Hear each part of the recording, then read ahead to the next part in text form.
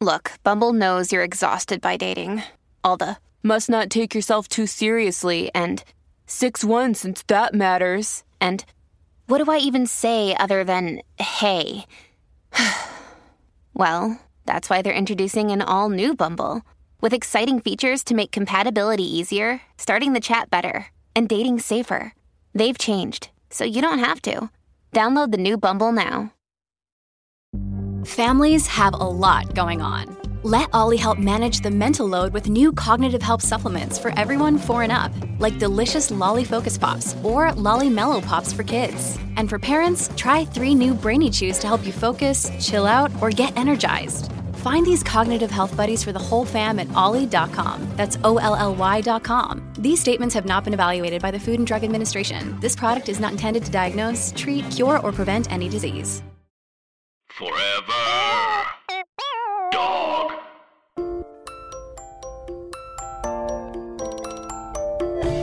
This is Nicole's Grey's Anatomy.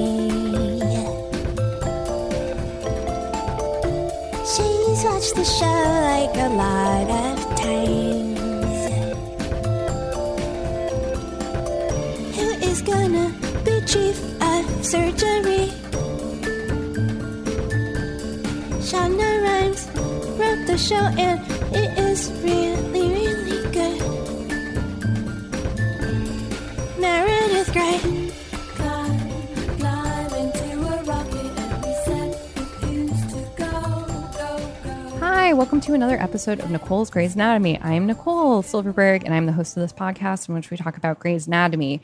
I am so pumped for you to listen to this episode because we tried something a little bit different. And I actually think that maybe we'll keep doing episodes like these, which is formatted where someone who actually doesn't watch Grey's Anatomy yet can't help but get hooked. But someone who doesn't watch Grey's Anatomy yet watches an episode kind of out of context and then gives their impression. So Taylor Garon, who is an incredible comedian and writer, has watched the shooting episodes, the 2-part finale of season 6.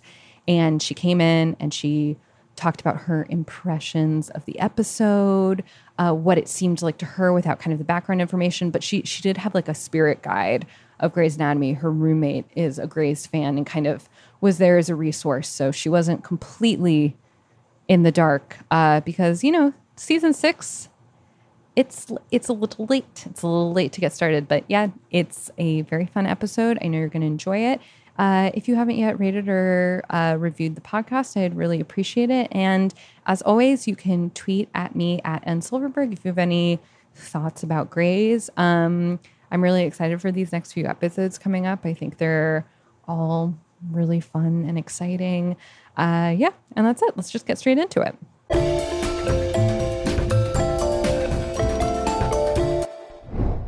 Hello, and welcome to another episode of Nicole's Grey's Anatomy. This episode is really exciting because we're doing something a little different. We are having one of my pals from Reductress, who's just an incredible writer and comedian and all-around just cool person. Taylor Garon is here. Hey, everyone. Yeah. And Taylor does not watch Grey's, but we threw her into the deep end, and she watched the shooting episodes.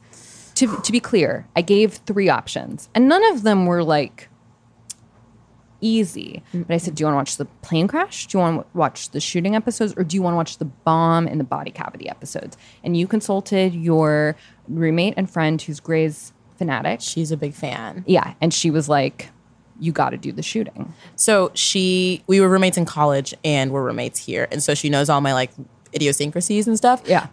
So I was like, bomb violence, can't do it. Okay. Wasn't going to work for me because of a CSI episode I saw when I was a child. Oh my God. I was like way too young to watch it. CSI Las Vegas? I think it was, I don't even remember, but it was. It's okay. Later you can describe the episode to me and I literally will tell you if it's a Las Vegas episode because it will ring a bell because I will have seen it 3 times. I can't wait. But we'll do that off the air just out of respect to my listeners who I do value and cherish. Yeah, okay, so the bomb was a no. That was a no. And I understand. And sure. I respect it. She was, the plane crash was also an option, but she was like, it's heavy in a different way than the shooting. Totally agree. The plane crash is, last episode, was about Lexi Gray, who you saw in this episode, pushing the cart and seeing the shooter in the hallway. And she was one of the wife's dog. Anyway, she dies in the plane crash episode, and Anna Baryshnikov, who was on, we both were like, we actually rewatched her death in order to like prepare for that episode, and we're like, we're not going to watch that on the podcast because it was too upsetting. And that was after I'd sent the email to you being like, we could do the plane crash, and I was like kind of relieved when you didn't choose it, because it is tough in a different way. Totally. But, you know, typically I started out the podcast asking, like, what's your Grey's journey? But I guess what I want to ask is, like, what was your impression of Grey's Anatomy before, you know, yesterday? Sure. Yes. So I knew it was medical drama, which is like fun. Love that. I love a procedural of all kind. Yeah. My thing is SVU. So it's a little bit different. Love Law and Order. A little bit different. So I think I was prepared for that kind of like drama, violence, like that kind of thing going in. But turns out I was not. Oh my God. We haven't talked at all about what your experience was, so I'm just so happy. But yeah, I knew it was going to be intense. Also, I know about Shonda and her writing style and like kind of her, how she does things. So have you watched any of her shows? I've seen, what's the one? Is Queen Sugar her? Is that? I don't think so. I think there's another one that's like in the similar vein. I can't remember. There's How to Get Away with Murder. Okay, that's what it is. I don't know why I even thought those were in the similar vein. They're totally not. But that's okay. Yeah. Seen a bunch of that. Yeah. Have you seen any Scandal? No. Yeah. I haven't seen any of that. But I only ask because How to Get Away with Murder is Shonda produced, but not written. Yeah, it's a little bit less like pure Shonda than Scandal and Grey's are. Though it's still classique. Yeah. Like, you know, you're still getting Shondaland. It's just a little bit different. Sure.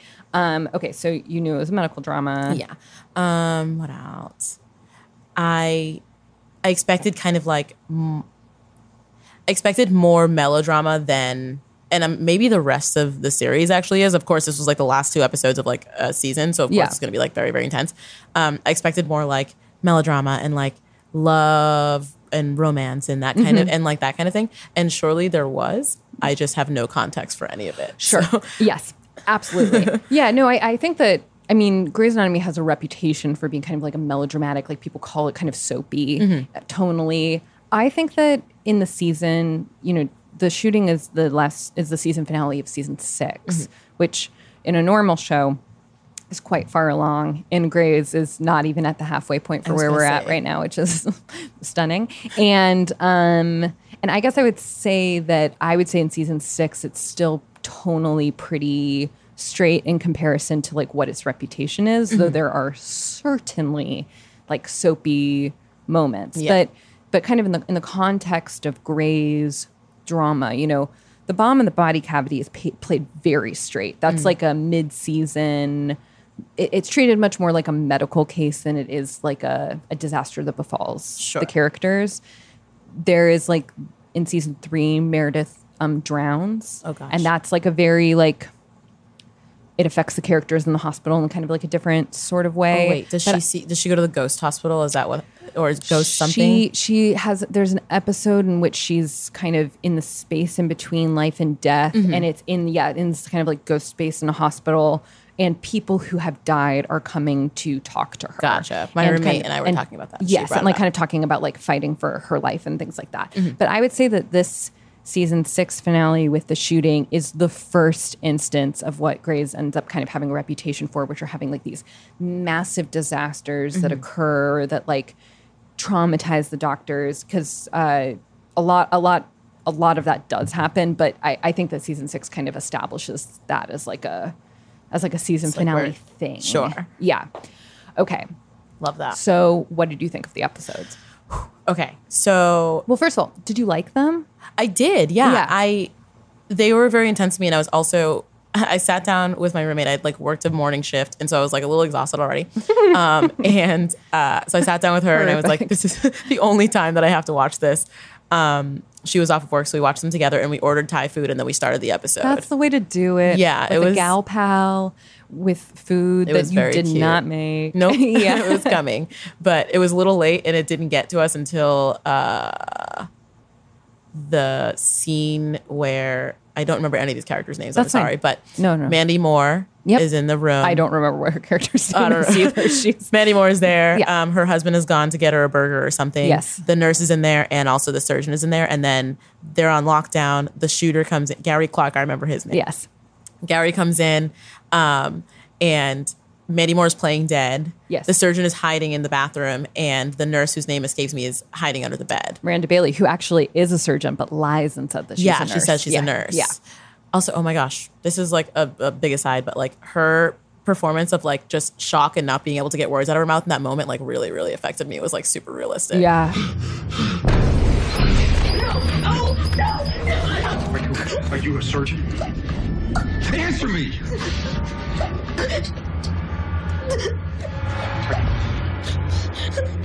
No. I'm a nurse. I'm a nurse. I'm a nurse.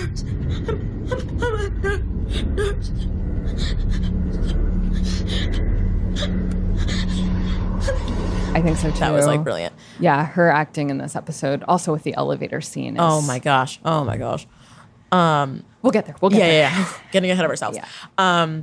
But that's when the Thai food showed up. Yeah. And she like in my room, like I paused it, and she came back right when the surgeon in the bathroom like dropped something, and so the shooter realizes he's in there, and then you don't see it, but you hear it off screen, like, "Are you a surgeon?" And then he gets shot, and he falls, and he's like staring at her, and then you're like, "Is she safe?" And then the shooter like pulls her out from under the bed. Oh, it was like very intense, and I didn't. Needless to say, I didn't eat my Thai food until like much later. Yeah. Okay.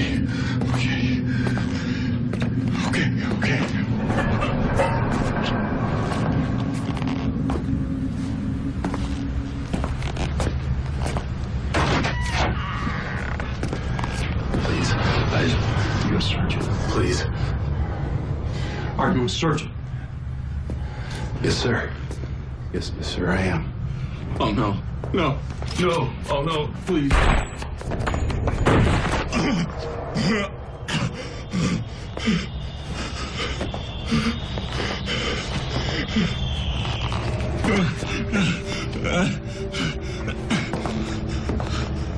But yeah, so I think general impression of the episode was, it was exactly what I wanted. Yeah. You know, it was the kind of drama I wanted and the kind of suspense that I wanted. Because like I said, I'm used to SVU where all of a sudden someone in court stands up and starts shooting, and that's what I was looking for. It was like, Yes. I knew this person, you know who the red herring is going to be in SVU. Like it's a plot point at a certain point. You knew this guy was going to be the shooter, especially because I knew it was an episode about a shooting. But I was like, when's it going to start? Who's going to provoke it? Like what does this all mean? You know? Did your roommate kind of tell you about like what the history of Gary Clark was like in the season leading up to it? So she didn't, and it was because I asked her not to. I wanted to like go into it like kind of contextless, but probably about 15 minutes into the episode, once he's asking around to like to find the head of the chief of surgery, I was like, wait a minute, pause. Something happened to his wife. Like his wife died, and that's how he's trying to get revenge. And she was like, yeah. And it was like, of course, that's like such a melodramatic. That's what it would be. Totally. It makes like a lot of sense. You meet him as just like a very sweet man whose wife is sick, and they end up having to unplug her, and he's grieving, and he ends up suing the hospital for malpractice. And Derek, who is the chief of surgery, is new to that job, and there are a lot of factors going on. His relationship with Meredith is in some ways rocky at the time, and he does not do a good job. Like when he's with the hospital lawyer and Gary Clark is with his lawyers, and they're kind of asking like, describe the case and things like that. Derek doesn't have a lot of experience with that because he hasn't been in the job, and he keeps, you know, you're supposed to be very detached and cold, and you're supposed to say, you know, say the patient and things like that. And he keeps saying like your wife and like things that are they're like emotional. At one point the lawyer pulls him outside, and she says, Gary Clark doesn't have a case, but you're like giving him one with the way that you're handling this. So, so you know that Gary Clark is disgruntled, but that you definitely don't ever have any indication that he's going to come in. Do something like this. Do something like this. And when you see him and he's asking for the chief of surgery, you definitely are like, oh God, this guy's back. That sucks. Yeah, Like, you know, like, oh, he's sad. Yeah, like, oh God, this guy's like really been up Derek's ass about his dead wife. Totally. But like, you don't necessarily see this And big I thing think coming. if I'd gone into the episode not knowing that there was going to be a shooting, I wouldn't have considered that. Right. But also, when he is like looking for this person, he runs into Dr. Reed. Is that her name? The surgeon? Yeah, with the really short hair. That's a surprise when he it was shoots just her. like, yeah, it was. I was blown away by that, especially because it was so violent. Like, yes, so, it was like it's so really violent. intense. Yeah, he shoots her like in the head. In the head, yeah. Yeah, that was like very, especially because she's being so short with him beforehand and like getting so sassy. Excuse me, ma'am. It's Doctor what? I was wondering if you could tell me where I could find Dr. Derek Shepard. I don't know. Can you tell me where his office is? I'm kind of turned around here. Sir, I have a patient having seizures in there. Go find a nurse and ask them. Ma'am. Look, you're not even supposed to be back here. I'm not a tour guide. I'm a surgeon, okay? She's a bitch, and that's kind of like her That's like her character. thing. Something kind of in the world of Grey's, like two hospitals merge. And so some of those characters have been with us since day one. Meredith, Alex Karev, Christina, Weber, Derek. Those characters have been with us since day one. Characters like Lexi, those have been with us since like season 3, 4-ish. Like, but they're like originals. But Charles, who dies by the elevators, Reed, who gets shot in the head, April Kepner, who is the one who's like, I grew up on a pig farm, Oh like my gosh, something like she's that. irritating, but Yeah, thank you for saying So that. I agree. I irritating. fucking hate April Kepner, and I was just there like- are differing opinions. Some people absolutely stan Kepner, though I think very few people stand her back in season 6. Back then. But those three, as well as Jackson Avery, who I can't remember if he's in that episode. Jesse Williams is the actor. he is. He's the first person who the chief of surgery comes in is like, there's a shooter. He's like doing a surgery and he's like, there's a shooter. Don't tell anyone, but just like keep these people in this room. And he has to like hold it together. I was trying to remember where. Yeah, he's the one who thinks to unhook Derek at the end. Yes. Okay, so those characters are all new. Gotcha. They've just come over from the merger. So the fact that we lose half of them is awful. But from a writing perspective, they're a little bit more freebies because we haven't really, like, when Reed gets shot, she's just like this new character who's been with us for a season who's like a huge fucking bitch. Yeah. But I liked her. Yeah. But she's kind of mean. She's a little bit of a bully. Like, and she was best friends with April, right? That's why it was like so shocking when she they're like found they're her. absolute best friends. Yeah. That's rough. Dr. Kemner? April, what is it? Do you know, I grew up on a farm. I grew up on a farm, so blood doesn't bother me. I slaughtered a pig once. That was a lot of blood. Bleeding like a stuck pig, that's a saying. To bleed like a pig, it means something. But you don't think of people as having that much blood. I mean, you learn in med school how many pints we all have in us, but you don't realize it until you see it. You don't get how much blood in the skinny person. Oh my God, Reed, she's like almost anorexic. She's like 5 pounds. You wouldn't think she'd have that much blood in her, but she did. April, She did. April. You're in shock. It's all right. Tell me what happened. Reed's dead. Someone shot her. Yeah, it's really rough. It was weird. So when that scene happened, when April trips over Reed and is covered in blood and goes to the chief of surgery's office. What is his name? Derek Shepard. Derek Shepard. When he goes to Derek Shepard's office and she's telling this whole story about like the farm and the pigs and stuff, I was like, oh my God, just like tell him what you have to say. Like people are in danger, And so she finally gets it out and it was like, oh, that took forever. And then my roommate was like, oh, but she just tripped over her best friend like they were best friends. And I was like, oh my God, empathy. Yeah. Like, oh, that's actually very sad. Like poor thing.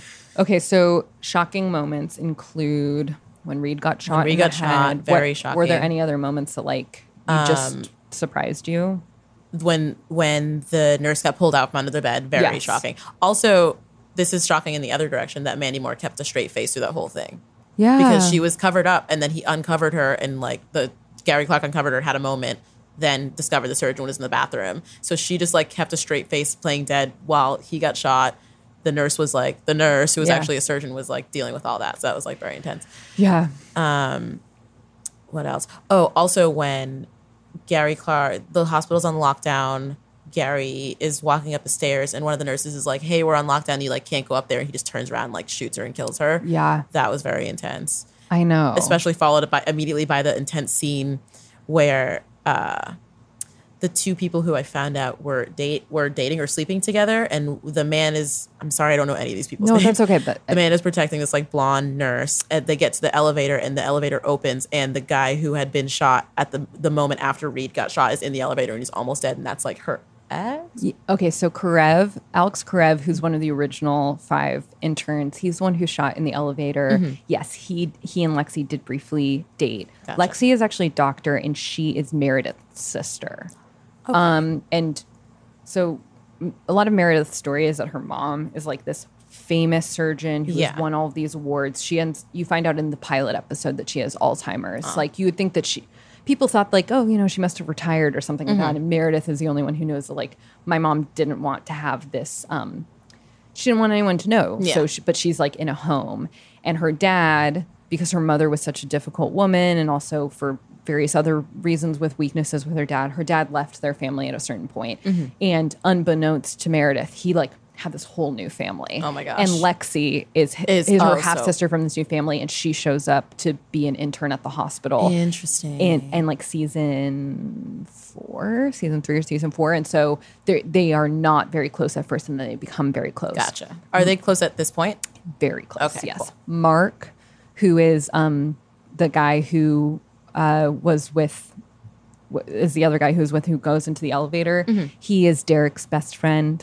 And he and Lexi are together. Gotcha. Okay. Yeah. So, and then they're like treating him like on the table in that conference room, and they're trying to keep him quiet because he's screaming, but they don't want the shooter to find him. So she like shoves something in his mouth. Yeah. All very it's intense. Brutal. All very intense. Yeah. I think one thing that was extra shocking to me, which is like it was not even a plot point, was when Gary Clark is walking through the place and he finds a security guard and he points a gun at the security guard and he's like, I have a family, and then he shoots him and like kills him. And you don't really, it's not even like really relevant to the plot. He's not like a recurring character or anything. But then later on, Mandy Moore, what is the name of the surgeon the doctor who was under the bed? Dr. Bailey. Dr. Bailey asked Mandy Moore to like peek her head out and see if she can see anything, and all she's like, I see a dead security guard. He's dead. And it was just like, oh my God. Oh yeah, we saw that happen. Yeah, like, oh God. Yeah. I think that a moment that was even shocking to me upon rewatch was when they're doing surgery. Okay, two shocking moments. One is when Meredith has to sit on the floor in the scrub room and can't look in, and Hunt comes in and he's like, I'm just going to take a peek. And he's like, you just stay right there. I'm going to go in and you see that the shooter's in there. Owen, thank God. Derek has been shot. No one was down here. We didn't know what to do. Christina's in there. She told me not to look, but she might need help.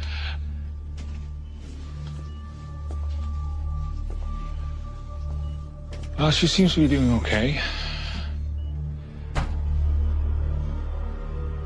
But I'll just head in there and see what I can do. But you're not scrubbing in? I'll assess first, and if she needs me, then I'll scrub in. Christina was right. You should stay down there, okay? Don't move. A real surgeon is here. That's a good thing. That means that Derek's gonna be okay.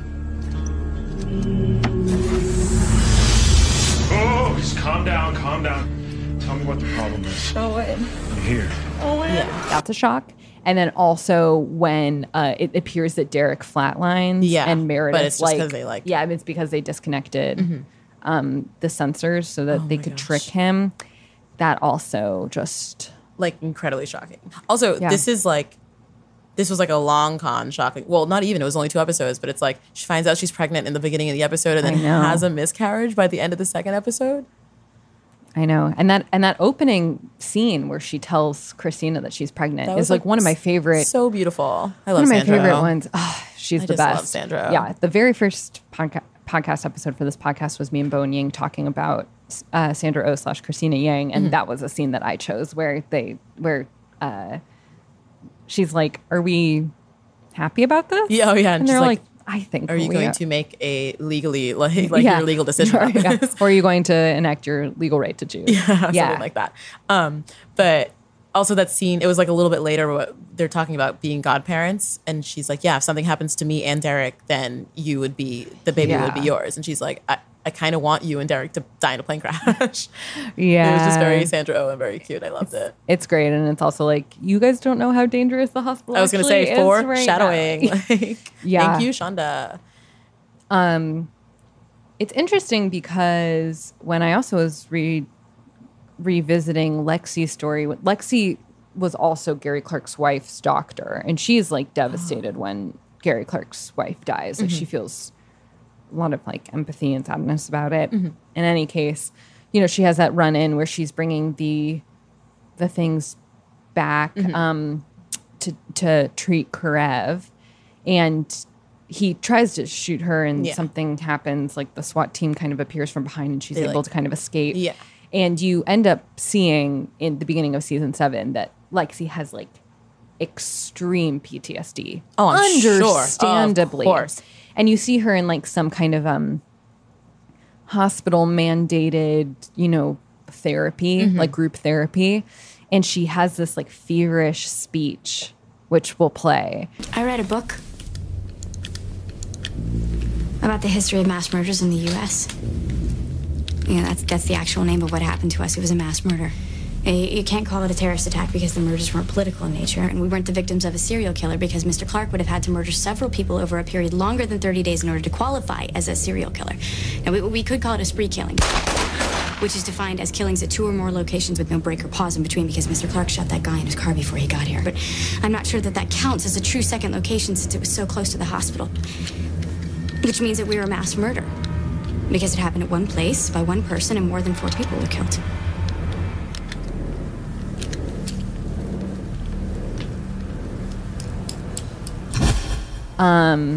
Yeah. Did your roommate tell you what ends up happening with Mandy Moore? I know that she dies at some point, right? I don't know. I didn't know why. She didn't even tell me that. I just know that from like the zeitgeist of Grey's Anatomy. We never find out why.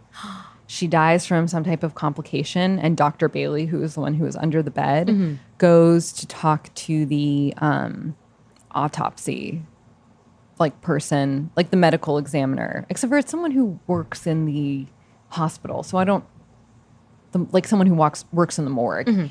And she's like, I need to know why this woman died. Yeah.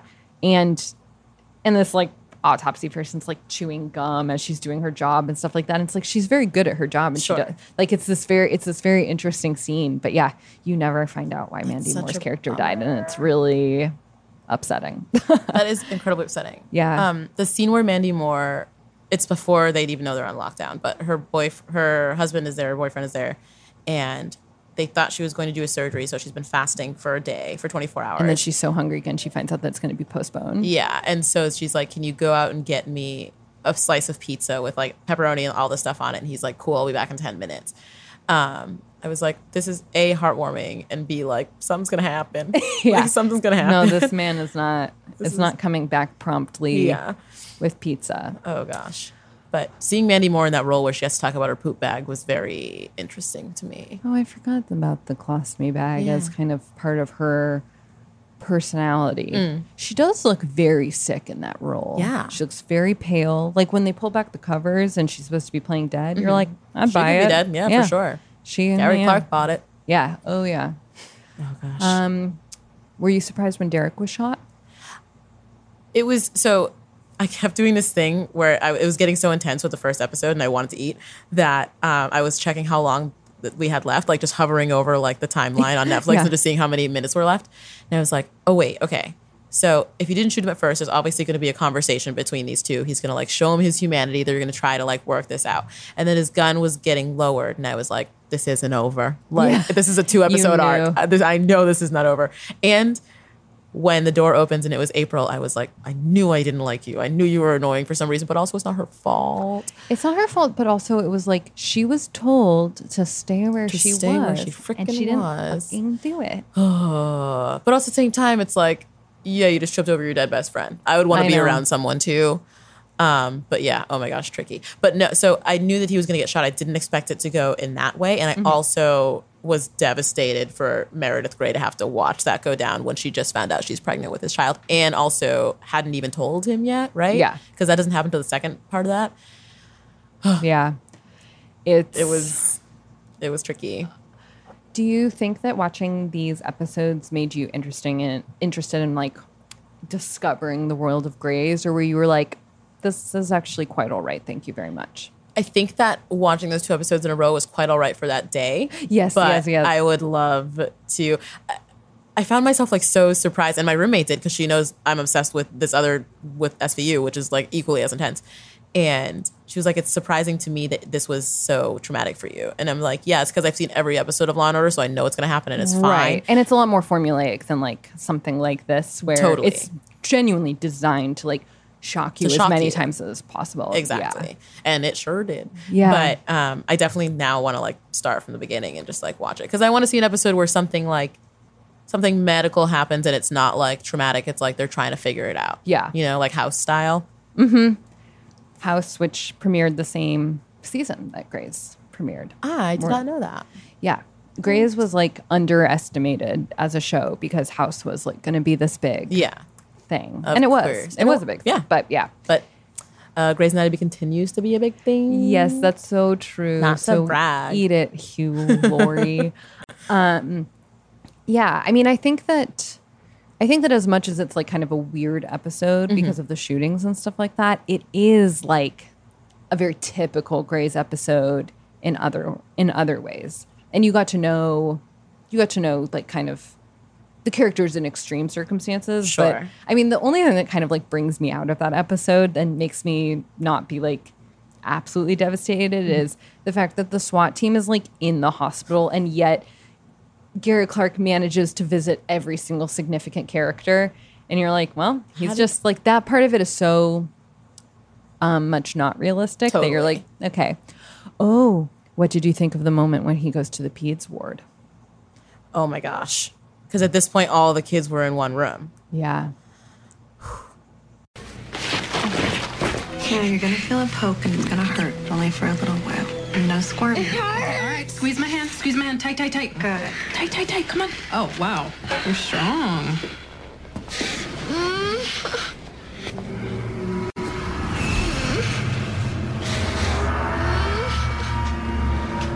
There are only children here.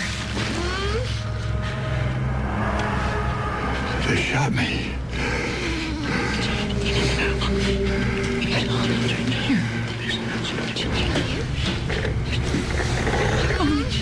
Mr. Clark. Gary Clark. Children. Mr. Clark. Here are some bandages.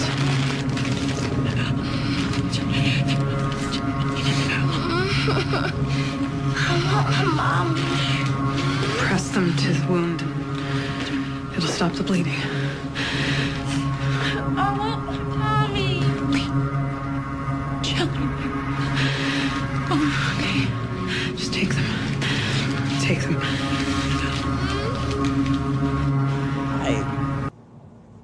I don't know. That was intense. I didn't think that. At one point, I forget which character it was, but it's like, he wouldn't do this. It's like a room full of children. Yeah.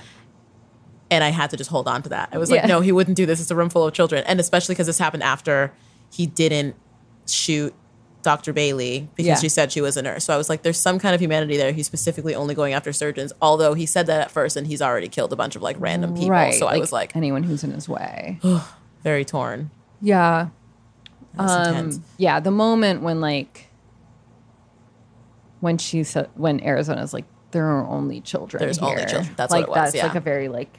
It was like, please don't. And then like he leaves, and then she just like starts crying. Of course, but it's like she defended all of these little babies. You know? Oh my gosh. Oh, I love that character, Arizona Robbins, and Callie is her girlfriend.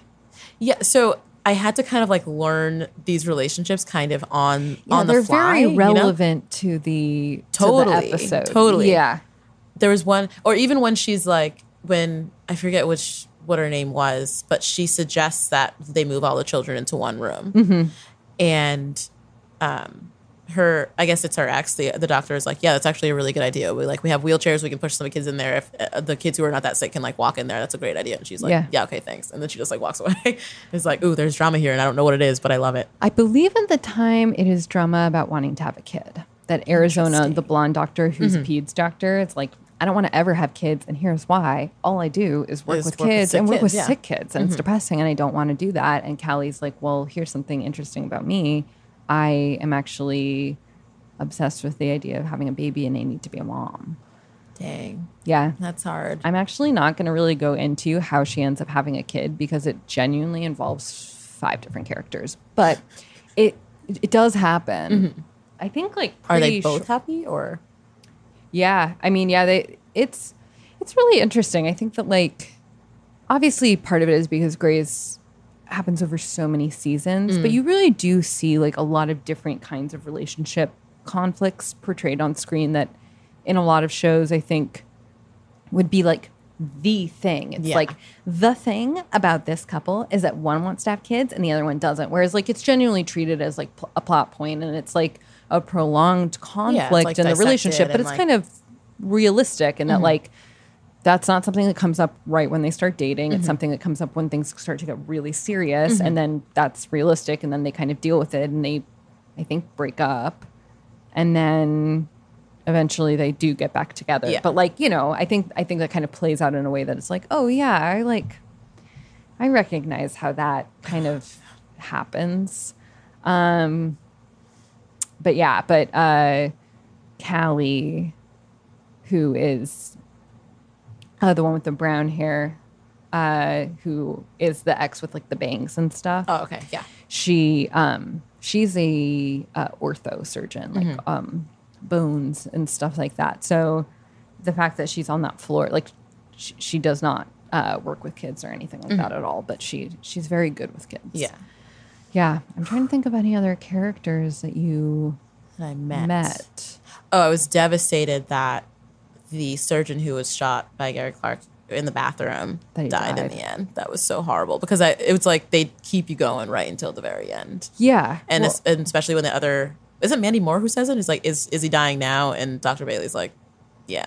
Yeah. Or I think it might even be Charles who asks, where he's like, I don't feel pain anymore. That's that's like a bad sign. Yeah. And she's like, yeah, I think you're dying. But the saddest part is that he's like, can you tell Reed that I love her? That I like, I've always had a crush on her. Yeah. Which as an audience member, when Mercy West first merges with Seattle Grace, there's kind of this understanding that like now the hospital has twice as many doctors, and there are going to have to be layoffs because like there's just too many people here. And so it feels like this massive competition where it's like the older people are like, it's like these parasites who've come in and infected our workplace. And like they might take our jobs. And then the new people are like, our fucking hospital disappeared overnight, and now we have to compete with this whole other group of people. So it's kind of like they're against each other. Right. And people manipulate each other in different ways. Sure. And Katherine Heigl is manipulated by Charles, the one who dies by the elevators, because he's like, he tells her like, oh, I have this crush on Reed and she doesn't know I exist and stuff like that. And he's doing it to manipulate her into like liking him and giving her surgeries, or he I can't remember exactly how he takes advantage of her in some way, but like he kind of like he weaponizes that. But then you actually do kind of find out like, oh, he was being an asshole, but he actually was telling the truth. But he does have feelings for Reed. Yeah. And so, and you kind of get like actual ultimate confirmation of that later when he's dying. And he's like, can you tell Reed that I've been in love with her? He doesn't even and know like, that she's already dead. Yeah. And she was like the first person. Yeah. And she was like capital D dead. Yeah. Like it wasn't like they pulled her into a room and tried to save her. It was like, nah. She was dead. She was instantly dead. She was like dead. Horrible. Oh, God. I'm dying, right? Catch a glimpse of light shining. Yes. Yes, Charles, you are dying. But I don't want you to worry. And I want you to be afraid, because I am not going to leave you. Hey, Mary. And I are going to be with you the whole time. You are not alone. You hear me?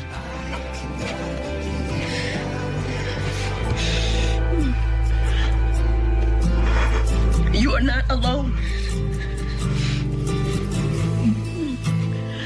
Even going back to April. Yes, pissed me off. Please go back to April. That whole speech where it starts with like the farm stuff, and that was already annoying because I was like, get to the freaking point. Yes. But then she's like, and Reed, she's like so thin, she like barely weighs 100 pounds. Like she had so much blood in her. And it's like, just express what you have to say. Right. You don't like, I don't know. You know what? That's a really good example of a Sean blog, though. Yeah, totally. It was okay. I honestly didn't know what you meant by Sean dialogue until this very moment, and now I totally do. It's like all these characters have their own monologues. Yes. I figured it out. You nailed it. Yeah. I did it. And that's like, so a big characteristic of a Sean dialogue is like there's like a thesis statement. Totally. And like the thesis statement of that one is like, she just had so much blood. She's so much blood. Like she has so much blood. And she just keeps kind of returning to this idea of like, and I've seen blood before because I've bleed like a stuck pig. Like I've heard the phrase, like, and she just keeps coming back to it. Yeah.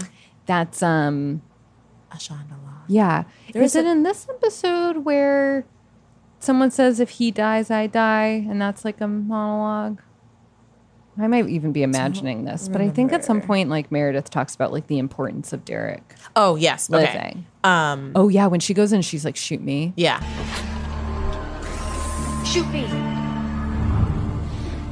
Meredith, you want justice, right? Your wife died. I know what happened. Derek told me the story. Lexi Gray is the one who pulled the plug on your wife. She's my sister. Dr. Weber, he was your wife's doctor. I'm the closest thing he has to a daughter. And the man on the table, I'm his wife. If you want to hurt them the way that you hurt, shoot me. I'm your eye for an eye. Intense. Ellen Pompeo really delivers. She's just amazing. Isn't she fucking She's just incredible? amazing. Like the combo of her and Sandra Oh is just like, I know. And the thing that's crazy is I really think it's acting. Yeah. I think that like they have mutual respect for one another, but I don't think they're like very close friends or anything. The chemistry they have on screen set though it's unbelievable. It's amazing. But yeah, I do think it's acting. Yeah. And good for them. And good for them as actors. There was one, it wasn't even a Sean dialogue, I don't think. And I actually don't know. Do episodes always start like this where there's voiceover? Yeah. Does it always start like that?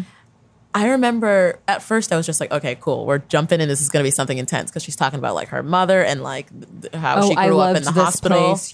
Used to. Yeah. I forgot that that's the monologue. But then she does it again at the end of the first episode. And I was like, again, still touched because it was like a very touching like kind of statement that she was making. But it was also the thing this is so petty and stupid. But she was like, I grew up coloring in like the morgue, or like I grew up playing in like ORs or whatever. And it was just like, I know your mom had enough money as a surgeon to like get a babysitter. Why were you here growing up? Yeah. It's very stupid that I thought that, but it was just. No, you're correct. Her mom was I guess I would say a bad mother is like a lot of it. And you do find out, this is not the first time that we've like learned, like there's this episode where she sees this doll that's called like Anatomy Jane. And it's like this Barbie that like you take the abdominal wall off and all of like her intestines are in like all the organs. And she talks about how she like would follow her mom around in the hospital like for days, and she just would play with the doll. And Dr. Weber, who's he's a surgeon who at the very end like goes in and tells Gary Clark to like kill himself. Oh yeah, which we like we have one bullet. That's talk about that in a second. Yep. So Weber, when you start the series, he's the chief of surgery. The reason why he's not the chief of surgery at this moment is because he had a drinking problem. Oh yikes! And he goes off to, as kind of a negotiation, he goes off to rehab to get sober, and Derek kind of steps in. Gotcha. Yeah, and he's back at this point, but he's not the chief of surgery. He will eventually return to that role and then leave it once more. In any case, there's this like amazing moment at the end of the episode where he's been like really weird to Meredith. Oh yeah, I should say he had an affair with Meredith's mom. Yeah. And you kind of know, but you don't know for a while, and then eventually you find out. And there's this moment where he is like, I froze up when I saw this doll because I saw your mom like neglect you. Yeah. And you just like would play with this doll all through the hospital, and your mom would yell at you for playing with this doll, like, and being underfoot and stuff like that. And like all you wanted to do was just like be like her and stuff like that. That's so sad. I know. You see there are a lot of moments like that where you kind of have this picture painted of what her childhood was like, which was like, I mean, true, it really was not good. Her mom resented Meredith for being there because she felt like it affected her like career. Detrimental to her career. Yeah. Actually, adding that context that makes the whole miscarriage angle so sad too, because she was like very excited to have this baby. Yeah, and that's a moment of intense personal growth for Meredith, because Meredith starts off having so much damage from both her relationship with her dad and kind of her complex with her mom. A very like big moment with Meredith is her mom becomes lucid, like kind of right before she dies. And she's like, tell me about your life. Like, what do you do? Like, what, have you figured out a specialty yet? Like, what are you all about? And it's this moment where it's like, oh my God, this is like, her mom is there and interested in her life. And Meredith's kind of overcome, and she's like, it's good. I'm still in my intern year. And she talks about how she's dating Derek, who's like the head of neuro. And she's like, I don't know, like things are good, but I don't really I don't know. And she kind of is gushing about it. And her mom like turns like cold. And she's like, look at you, like babbling on about a man, like when you're in your intern year and stuff like that. Like, imagine how I feel like waking up after how many years of being, and to find out that you're not extraordinary, that there's just this girl like babbling about a boy. And it's devastating. And it's the last lucid moment that she has with her mom. Oh my God. And she later kind of understands that like her mom felt like men were the real reason why. Yeah, it was like her husband held her back. And then later she had this affair with Richard Weber, and he couldn't leave his wife in order to like be there for her. And men are weak, and she was strong, and it was like no one could just like be there for her. And it's interesting, like that dynamic and stuff like that. But it's definitely a moment. It's a culmination of a lot of personal growth and therapy that we see her go through in season 4. That like she ends up like getting pregnant, wanting a baby, understanding that you can have both, like being like, I can have it all. Yeah, like she was really excited. Right. And she does end up having kids. Oh, okay. That's good. Compared to Christina, who is characterized by absolutely not wanting to have kids, getting multiple abortions over the course of the show, and having men like who she is romantically involved with like resent her for that. Yeah. And she's like, no, bitch. I don't want kids. It's weird. I also feel like I know that about her character from from just Grey's Anatomy being part of the media sphere for a while. I know. So then do you know that Derek is McDreamy? Yes. So to speak? Yeah. And then Mark is McSteamy. I didn't know about McSteamy. Yes. Interesting. A lesser used term. Sure. Later in the series, but early on when he comes in, that's kind of like his deal. It's McDreamy and McSteamy. Yeah. It's a smart show for smart people, but it doesn't seem that way right now. And I recognize that. Well, I can't wait to dive in. What was the scene we were going to talk about? The ending with Weber. Right. So did you find that satisfactory that that's how it ends? I found it a little unrealistic. Not that the show is meant to be realistic, of course. But that the whole... I guess it wasn't a Shondialogue, but it was like a Shondialogue, if you will, between those two, where it was like this like coded language. Yeah, it's like, well, I was going to kill... I only have one bullet, and I was going to kill you and then kill myself, but like now I only have one, so like what do I do? And he's like kind of... Who's the doctor that's in there, or the surgeon that's in there? Dr. Weber. Dr. Weber is like kind of egging him on, but in like a very... I don't even know how to describe it. It was... Oh, and that moment where he offers him the flask. Oh, yeah. Added significance because he's newly sober. And he sniffed it, like realized it was like vodka or something. Which is his favorite. Yeah, and put it... I was like... I didn't know that he was newly sober, but I could like glean that kind of. And it was like, whoa. The subtext is there. It's thick. And it's loud. Yeah. It's thick. Some loud, thick subtext. But the idea that Gary Clark, because he got taken in alive. No, he kills himself. Oh.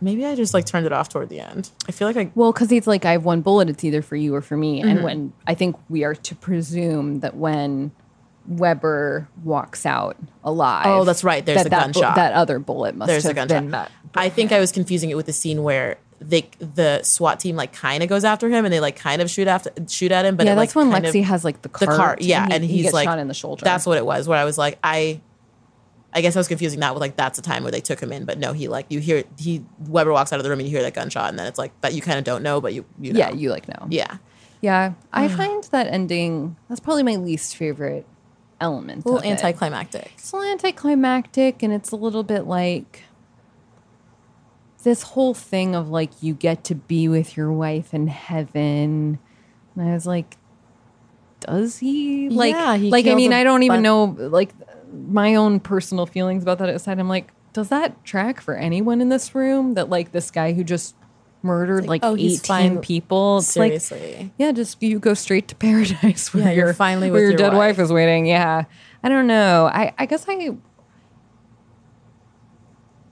being taken alive is like such like kind of a fantasy, probably more a fantasy than someone committing a mass murder and then taking their own life. Sure.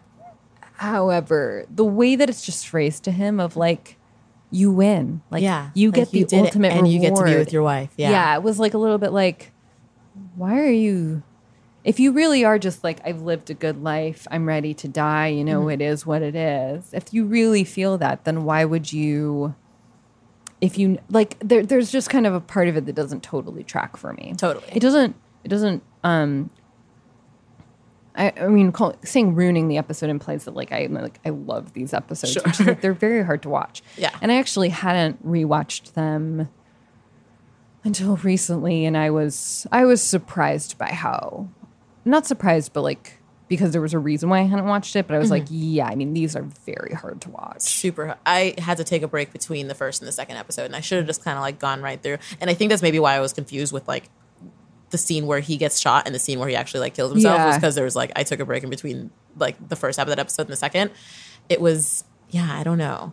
Also, I guess this makes sense because a lot of people in the episodes were saying things that they didn't necessarily believe to like get out with their lives. Yeah. But like I don't even think Dr. Weber believed that he was going to go be with his wife. I think that he was just saying that to him to like, you know what I mean? To like get him. I think so too. Yeah, I think so too. Yeah. Ugh. Well, if you do embark on the journey with Grey's, you'll have to come back on the podcast. Simply cannot wait. Yeah. I mean, I obviously love Grey's Anatomy because I have an entire podcast devoted to it. So, I mean, no news there. But I love the show. And I feel like a lot of my friends have started watching it because I started this podcast, which I'm genuinely honored. And it's really interesting that like everyone likes it. Yeah. Like I have yet to talk to anyone who like started watching it who like didn't at least just like tear through the first 4 seasons. Yeah. Like, do you think that there are seasons that are not like, are there seasons that people are just like, you can do without these? Maybe not like plot related, but are just like not great.